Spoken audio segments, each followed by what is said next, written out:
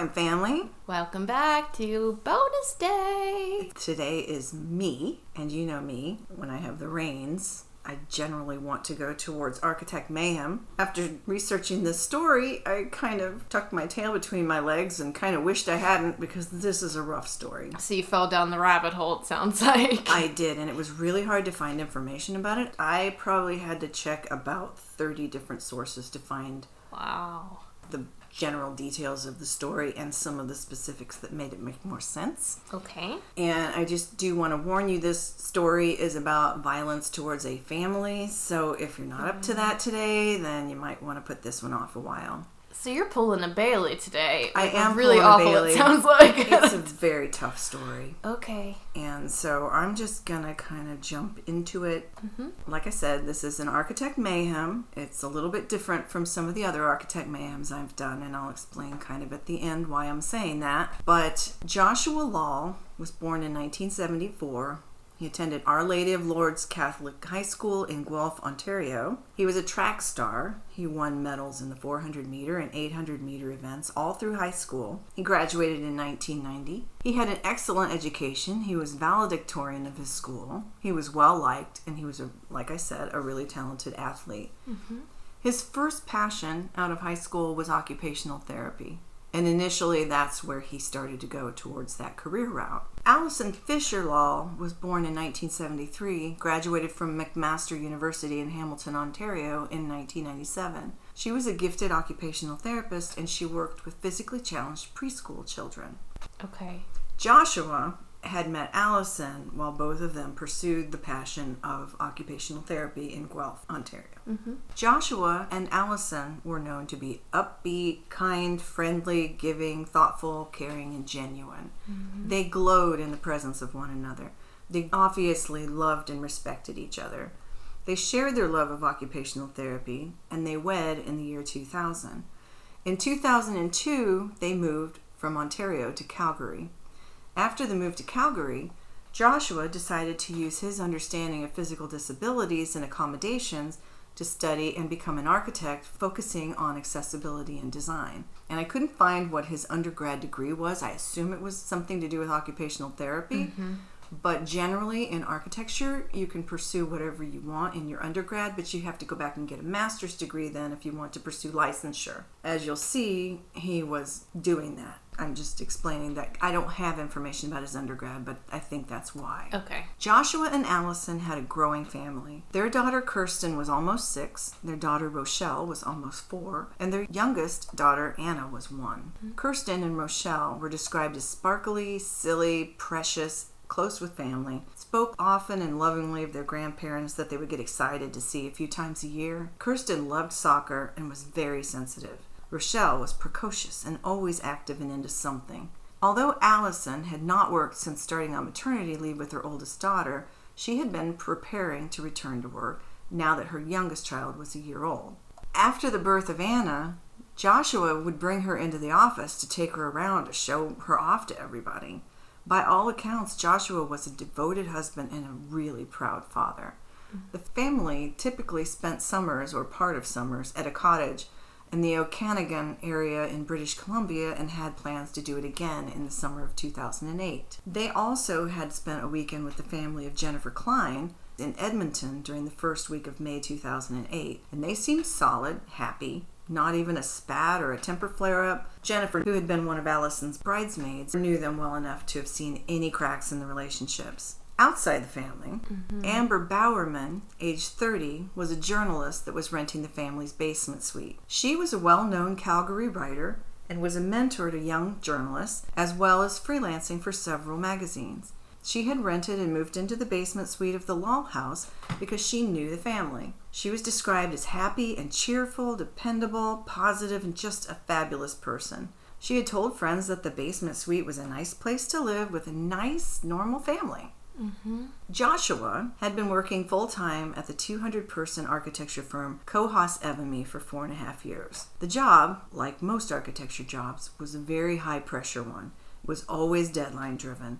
He was a valued employee, respected by his peers, known to work hard. He helped wherever he was needed, had a pleasant personality, and didn't complain about the heavy workload. He was also pursuing a master's degree in architecture and environmental design at the University of Calgary. His thesis supervisor, Lorraine Fallow, worked closely with him and found him to be cheerful, pleasant, and sunny even during stressful times. He focused his passion for working with the disabled as his specialty, universal design, which is design that can be used by anybody regardless of any physical challenges they have. Mm-hmm. In the U.S., they call that the accessibility code. Yeah, I was going to say just like making sure ramps and stuff are available for people who can't use stairs. And Right. There's actually a lot of factors involved with it, but that's kind of the most obvious one, yes. Yeah. Joshua had just finished a project to improve the accessibility of Calgary's municipal building and had been part of a team on a very high-profile Calgary development. Like I said, he was hardworking. He was very good at his job. He was very well respected. And he had found a real marriage between his passion for occupational therapy and barrier-free design in becoming an architect. Mm-hmm. Those two things were just perfect to have both of those interests together. I was going to say, what a weird, specific colliding of worlds that is. But for him, it would be almost a natural thing. I understand what people who have physical problems or disabilities need. Mm-hmm. As an architect, I already know what they need, and so I can go beyond what the code requires me to do. Right. And I can just make this building really beyond accessible, make it open to them in every possible way. Right. And I was just saying, like, what a niche specialty, because a lot of people, that doesn't, I don't know, it just... Well, most people wouldn't ever realize that it was even... You wouldn't think about it, yeah. Yeah. Mm-hmm. Joshua was also studying for the examination for architects in Canada, which is a very challenging and intense series of exams that test the knowledge of intern architects prior to giving them an architecture license, after which they would be able to practice. This is administered by the Royal Architectural Institute of Canada and typically has a pass rate of just below 87%. So it's a very hard exam, and there's a lot of stress and a huge volume of subject matter that's necessary to be able to pass it. Mm-hmm. What I mentioned before about he was studying for his master's degree, he had already been interning for 4.5 years. You have to intern for a certain number of years before you can take the exam. He also has to finish his master's before he can take the exam. Mm-hmm.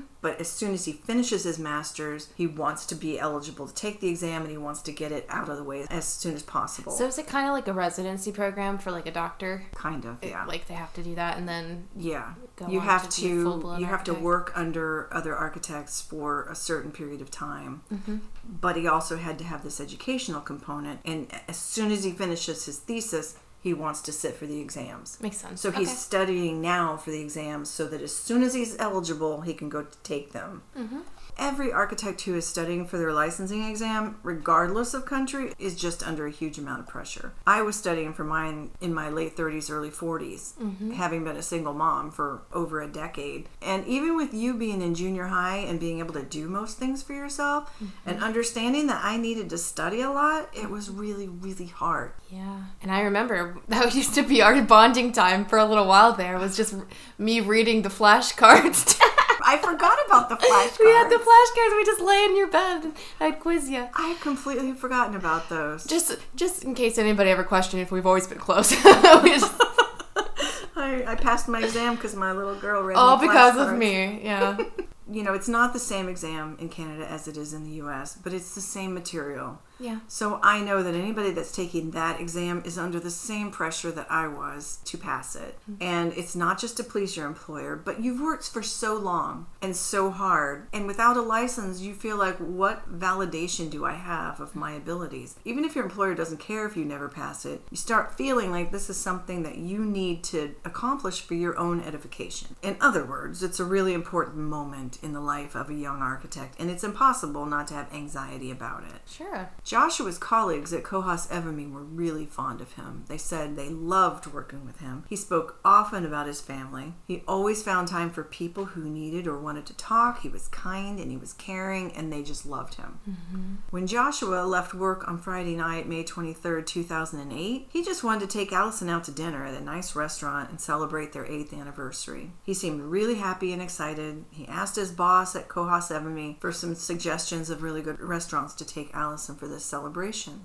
On Monday morning, May 26th, Joshua called in sick. And then on Tuesday morning, he called the HR department of the firm requesting the rest of the week off. Alison sent an email to the family's babysitter in the afternoon of May 26th, and that alluded to Joshua's exhaustion and pressure. She said that her husband had not been sleeping and that work and life had just been very stressful. Mm-hmm.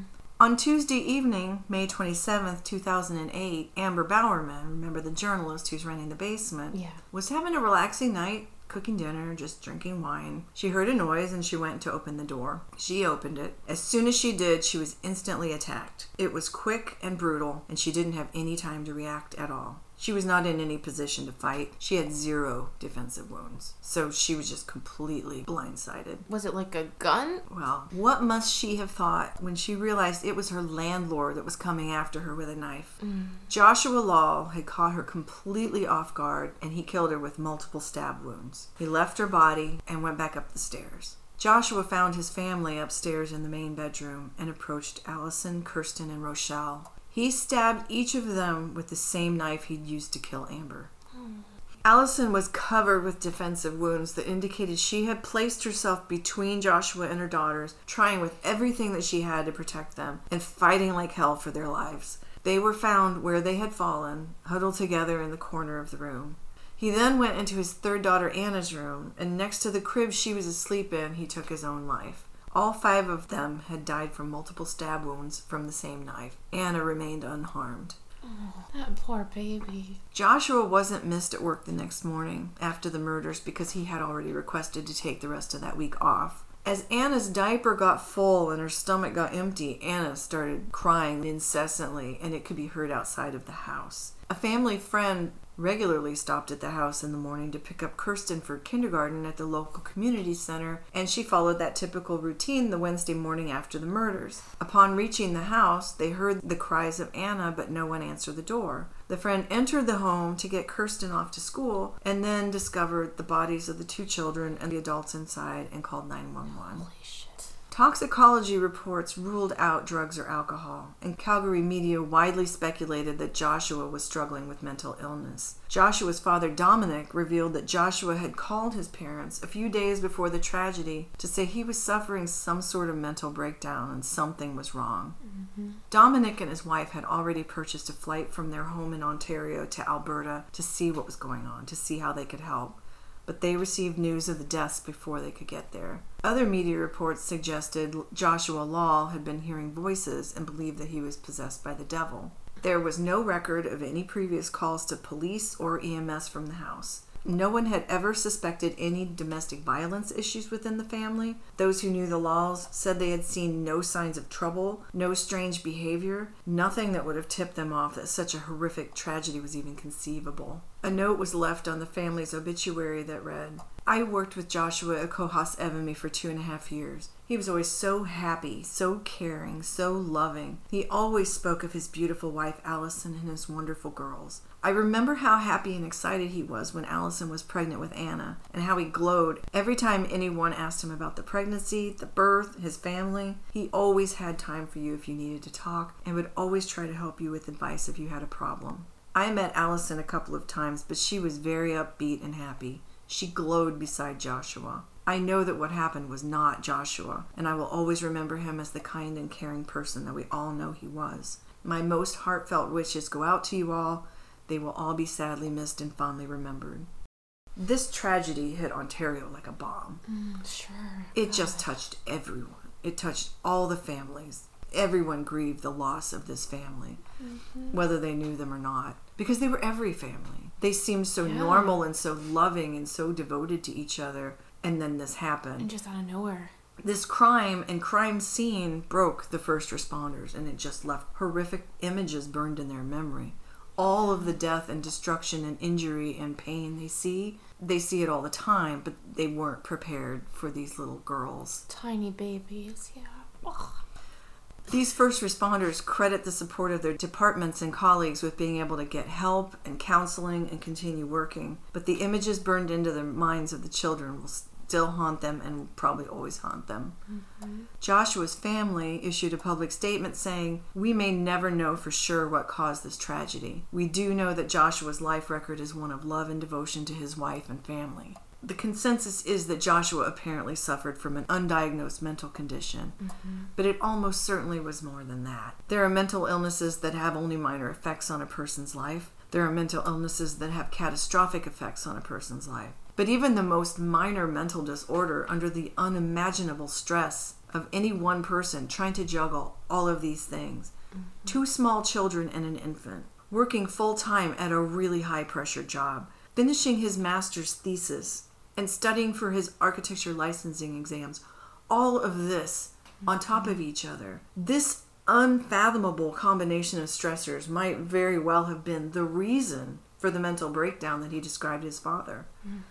Stress can cause insomnia, anxiety, heart palpitations. Extreme stress in conjunction with lack of sleep has been known to cause hallucinations. Extreme stress and anxiety can cause a person to feel disconnected from their body, which might make them feel like they're going insane. It's a sad irony that Joshua and Alison's passion was for occupational therapy. I looked a little bit into this because I didn't know that much about occupational therapy. Occupational therapy actually has roots in mental health care. Really? And most occupational therapists provide some aspects of mental health treatment and prevention services as part of their overall holistic program to help their patients build skill sets, understand and adapt to their own particular challenges. The basis is that the patient and therapist relationship should be fully open without any stigma so that the patient is able to share and willing to share mental health problems in a non-judgmental setting. And then the therapist can focus on helping to identify and adapt how this person needs to handle these things. Well, I mean, it makes sense. If you're, seeing an occupational therapist, usually it's after a major something has gone wrong in your life and you're adjusting to the new reality. So, I mean, yeah, and sure. It's more than just people who have had accidents or strokes or things like that. Some people are born with cerebral palsy, and they have lifelong challenges of trying to adapt and being able to participate in things and figuring out how to get through a daily routine and things like that. I mean, even eating with a spoon is hard. Yeah. Things like that. So, yeah, it's just... The thing that they loved was a program that might actually have been able to see the tragedy coming, except they were providers rather than patients. This story is just so devastating. Most of my Architect Mayhem stories focus on the architect just being a bad person and causing some terrible damage. I'm afraid in this one, I honestly believe Joshua was brilliant, good, and loved his family. I think he was so used to his whole life being smart enough to do whatever he wanted or needed to accomplish. He thought he could do everything, but nobody can do everything at the same time. And I think that his pursuit of so many really difficult endeavors at the same time just made him snap. It's burnout. Yeah, you can't... And I think that's what caused this. It was that even if he was only stressed, he was stressed in such a catastrophic way that he just cracked. It broke him, and he just lost it. Yeah, it doesn't seem like this was Joshua doing this. You know what I mean? And nobody that knew him could understand how the Joshua they knew could do this. And I have to agree with them. I mean, everything I read about him, he was a great guy. But architecture is a demanding mistress. And I think architecture is what killed that family. And if that isn't Architect Mayhem, then I don't know what the hell is. Rough. Yeah. I could not find anything that gave his story, their story. I couldn't find... If there was a podcast out there that has covered the Lall family, I couldn't find it. I couldn't find any media stories that gave a real timeline of what happened. So I had to dig really hard to find enough information to put this together. Yeah, but... And it was heartbreaking. I just felt brokenhearted the whole time I was doing this. And the more information I found, the more clear to me it was what happened. Well, do you have any idea what happened to Anna? Is she with his family? Like his Anna was now? taken in by an immediate relative, they said. They did not give who. She was 1 in 2008. I was going to say, at the very least, she doesn't remember. Like, and she lost her entire family. I'm so glad that he didn't hurt her. He must have gotten in her room and looked at her and said, holy shit, this is a baby. I think he just lost his mind. Well, that's what I'm saying is like, And if you're like not in the right headspace and you're killing people and then you just walk in and there's your baby, that might be a moment where it snaps you back into reality for a second. Like, what am I doing? what have I done? Yeah, that's... There's no uplifting component to this story. This is why I'm slamming it to you on a bonus episode, because you can... Well, I'm really glad you did it on a bonus episode, because I don't have any story in my wheelhouse that can make that a happy end. No, it's... Wow. It's just devastating. And it was 2008? I can't believe... I've never heard of it. I honestly had never heard of it either, and when I was looking for information on the Mark Urosic story... Oh, okay. Mm-hmm. I ended up on an architecture forum, and somebody was talking about Mark Urosic there, and someone commented on that post and said, man, that's terrible, but you must not have ever heard of Joshua Lall. And so that's when I started looking for it. And honestly, I've had this kind of in a Word document for a couple of months, and I just haven't been able to face it because it was just so awful. So yeah, it took me... do have to just work up the courage to even look into some of these stories, because it just... It's even worse, I feel like, when it's like you said, he was a good person, so you don't even hate the person who did this, because you kind of understand not in, like, anybody obviously deserved to die in any means, but... Well, it is a mental health issue, but I just don't think he was mentally ill based on what people knew about him. Well, you could be mentally ill and just not showing symptoms, for sure. I don't think that what he said to his dad was... an organic mental illness. I think it was stress related. Mm-hmm. Based on all of the stuff he had put on himself. It was unachievable. It was insurmountable, the stress that he had put on himself. Mm-hmm. And he was so used to being able to just do the things he needed to do. Mm-hmm. You know how I get. I think I can do anything. Okay, don't tell me that after you just told this fucking story, Mom. But you know what I mean. I know, yeah. He's me times 4 different things, and it seems so clear to me. I get it. Mm-hmm. I get it, and it hurts me for him, and it hurts me for his family. Yeah. And his surviving family. I wonder why he killed the journalist as well. Just because she was on the property? Maybe she was playing music too loud, and he was trying to study. Yeah. True. So that's true, because he killed her first and then went back upstairs. He might have snapped because he was trying to study. Mm-hmm. And he's like, shut the fucking music off, and maybe he lost it then. And once you go into a fury... And the rage just took him over. You throw the first punch and see the rest of them just come with it. That's I've been there. She was the first one. She was the last one they found because she was in the basement, but she was the first one that was killed. Crazy, wow. Yeah. Guys, I'm really sorry. I know this was a hard one. I felt it was important, and I literally haven't heard anyone else talk about this case. And I think people should understand he was not a monster. Mm-hmm. He just couldn't handle all of the shit that was raining down on him, and he lost it. You don't have to be a monster to do shitty things, Yeah. Sometimes good people do shitty things, and even they don't know why. But... Yeah.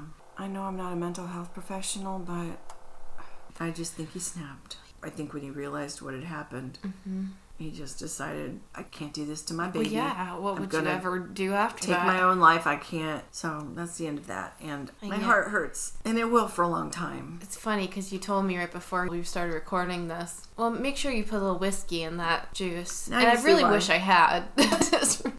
Yeah, I don't make idle recommendations like that. Oh, she never recommends, you should have a little whiskey, Bailey. She never says that. All right, I do say that. But this time I meant it. Okay. If you want to end it on a good note, I do. Today we learned that cocoa butter is not poisonous to cats. It is not the same thing as chocolate. We now know. So we will be cocoa buttering pussy. That sounds so filthy. Okay. Also, cocoa butter is vegan. It is not real butter. I know it's not real butter. Today on Cocoa Butter Facts with Beth and Bailey. Cocoa butter you don't get addicted to. There's a lot to edit out. I guess I'm not in the mood for funny. So Bailey can't fucking win here. Bye, guys! I told you we needed whiskey. No, we do need a whiskey. Right now. Oh, okay. All right. Let's say our goodbyes so that I can stop recording, because we're just... We started out at 32 minutes and now we're at 48. At least it's not like the old days where it's on tape. Or rewind with like a little back of a pencil. Imagine doing this on cassette tapes. Jesus Christ, I'd rather just, you know what, performing is not for me. That's why podcasts didn't start until the digital age.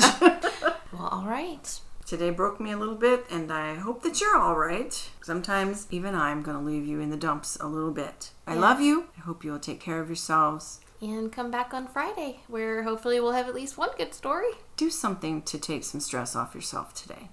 Like, you know, go get a pedicure or a massage or just lay in the pool. Just do something nice for yourself. Download a coloring game on your iPad. That's my personal favorite. People just try to go all the time, and self-care matters. It makes a difference. Life is not all about how much shit can you get done. Life is about enjoying the moment that you're in also. So please enjoy the moment you're in. We love you. Thank you for joining us today, and we will talk to you again soon. All right, take it away, puss. Bye.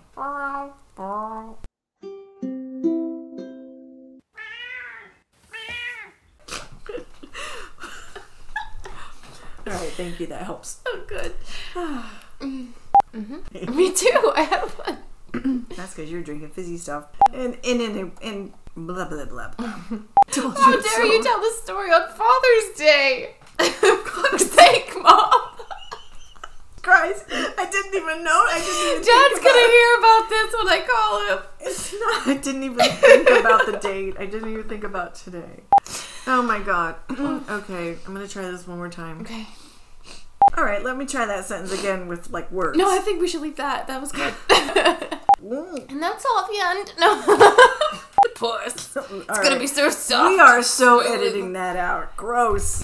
And that's a lot, like 10 minutes of bullshit here at the end. Well, you should have just had the cat come and lick your face. She would do it. That would cause pain and maybe bleeding. She's the best exfoliator out there. I don't know what to tell you. She really is. And she's free. Where's the whiskey? Where's the whiskey? I was going to say, is the barrel store even open on Sunday? You answered that awful fast. You know, one of us will be suffering through this editing session, so. You don't remember the pussy hat from the Me Too movement? Flip off to the patriarchy. Oh, I see.